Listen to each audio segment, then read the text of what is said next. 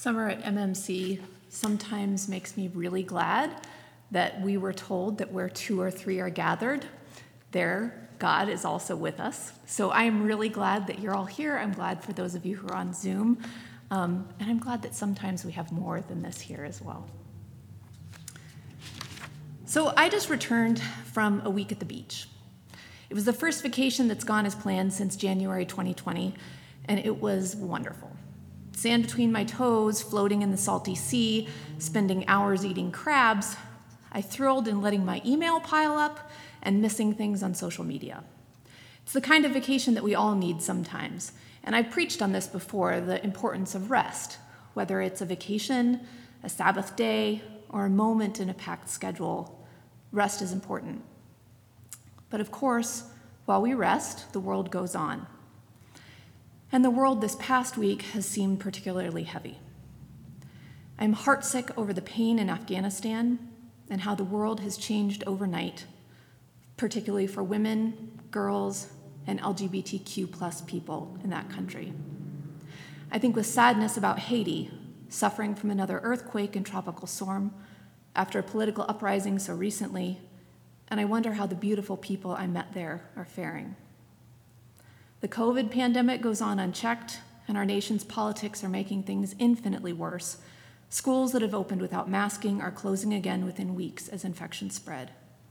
Our hospitals are getting full, and nurses, doctors, respiratory techs, janitors, who are already exhausted, are being asked to do more. Oh, and the planet is literally burning.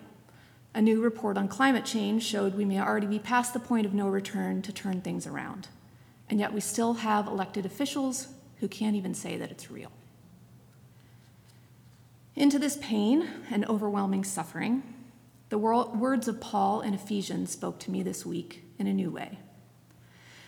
Previously for me, the passage that was read for us today has always seemed too warlike, too onward Christian soldiers marching as to war. I haven't always been sure what to do with a belt of truth and a breastplate of righteousness. And anyway, doesn't righteousness just seem a little cocky? But digging a little deeper this week, I learned that this armor is not the armor of an offense. It's not the armor of soldiers marching into battle for king and country. It's defensive armor, the protection of God wrapping around the persecuted, the underdogs. It's support to those who need it most. And in addition, this defensive armor is not flowing out of our own already depleted stores of our own puny strength. This armor comes from God, who sent her son Jesus as a guidepost to our lives and is continuing to send the Spirit to surround us with protection. When I think of these pieces of armor in the sense of defensive armor given by God, out of God's infinite stores of love and strength, this passage changes for me. Therefore, put on the full armor of God so that when the day of evil comes, you may be able to stand your ground. And after you have done everything, to stand. Stand firm then, with a belt of truth buckled around your waist, with the breastplate of righteousness in place, and with your feet fitted with the readiness that comes from the gospel of peace. In addition to all this, take up the shield of faith, with which you can extinguish all the flaming arrows of the evil one. Take the helmet of salvation and the sword of the Spirit, which is the word of God. Powerful protection, powerful love. This feels to me like cool water for a parched throat. This armor is not mine to create. I don't have to seek it out, and I don't have to wield it as a warrior. It's my defense against the evil that is surely coming, that is surrounding us all day, every day. It's yet another way that God is saying, I am with you always. As pacifists, we Mennonites often use other images for God: a mother hen, a moving wind, a gentle friend. And those are good and wonderful images because God is each of those things, caring and loving and patient. But God is also a mama bear, standing her ground when one of her cubs is threatened. God is our defensive armor, protecting us from the danger that is already here. And even if I can't feel the breastplate across my chest, even if I can't lift the sword that's in my hand, it helps to know that God is with me, that God is with each one of us, even as the world burns. And Paul, in our passage today, gives us one final instruction: pray. I'll admit, prayer comes to me less easily than action. Why should I ask God to do something if I'm not willing to pitch in and do it myself? Isn't that a bit of a cop-out? And asking prayers can feel so gimme, gimme, gimme, sort of like the prosperity gospel that just says if you pray hard enough and believe hard enough, God will make you rich. Or, I'm not going to take the vaccine because God will pull me through if I get sick. And I just can't with that anymore. But I also can't let my frustration at any sort of twisted methods of prayer get in the way of doing what Paul is asking us to do, which is pray. I don't know exactly what prayer does. I know that God already knows about my own fears and worries, and I know that God already knows about the great tragedies unfolding on earth. And I also don't believe that the volume or number of prayers affects whether God listens or not. So why do we bother praying at all? As I was writing this sermon on Wednesday, an email came into my inbox, a weekly writing from Nadia Bolz-Weber. I've quoted her to you before. She's one of my favorite contemporary Christian writers, a down-to-earth, tattooed, often swearing pastor. She and I were on the same wavelength this week, and she said some things that I had no hope of writing more eloquently. So here's an edited version of her message, minus some of the swear words. I used to live in a very old apartment building with super sketchy electrical wiring.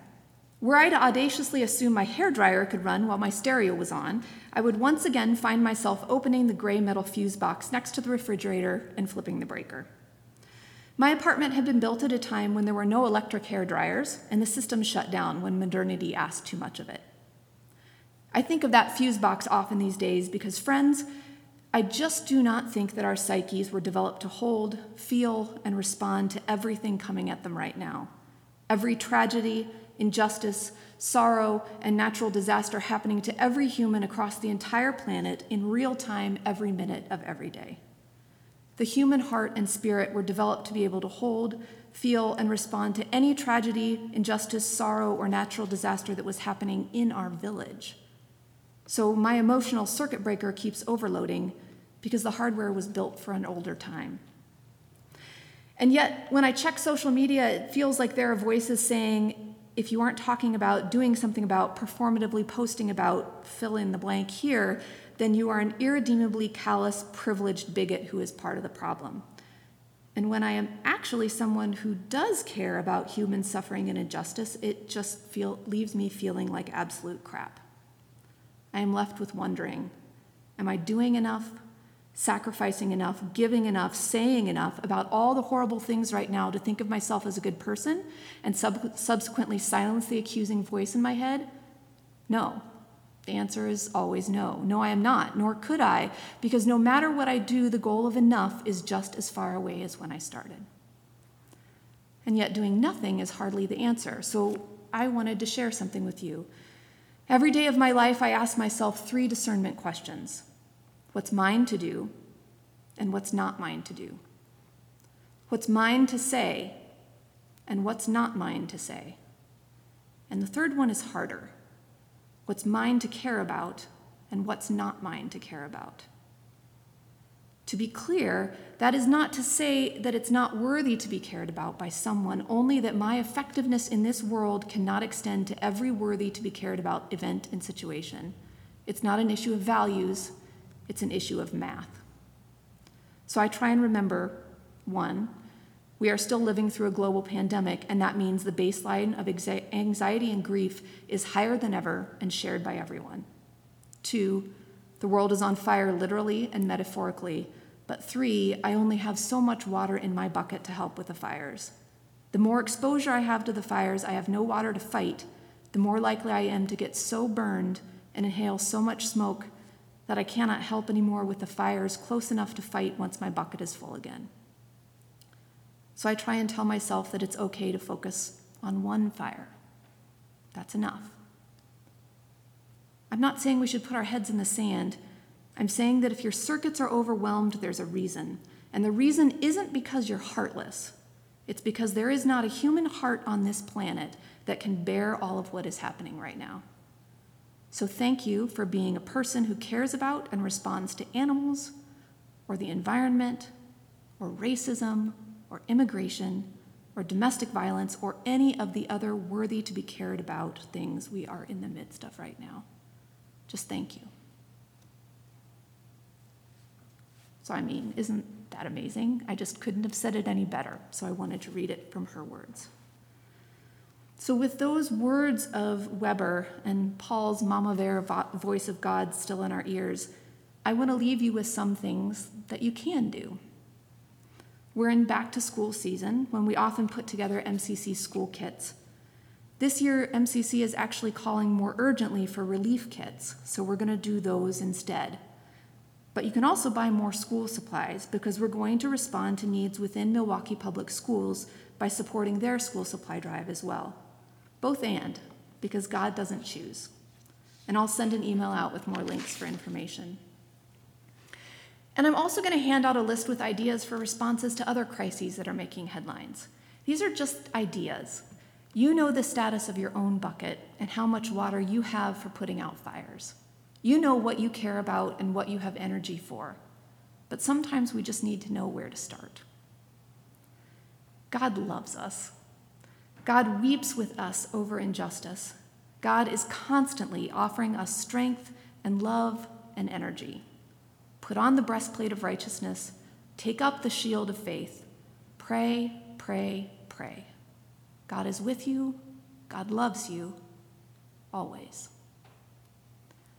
I'd like to close with an edited prayer that Nadia Boltz-Weber sent along with her essay this week. Please pray with me. Dear God, I am sad to inform you that the planet is on fire and there's a global pandemic that goes on and takes more and more from us.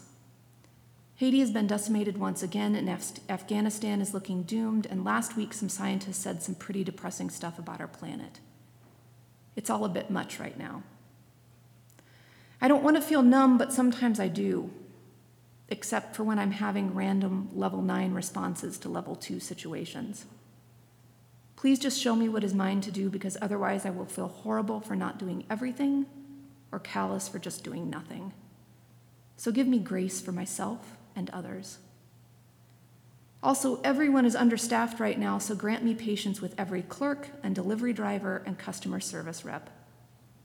Help me to know when there is water in my bucket and which fire to throw it on, but also to know when to wait because I am on empty. Help me to trust that you will give me what I am to give away and to not feel like I must carry water for everyone else. And when all I can do is stop during the day and place my hand on my heart and hold all these heavy realities up to you, may it count as prayer. I guess what I'm saying, Lord, is please show us some mercy and help us to show the same mercy to ourselves and to others. Amen.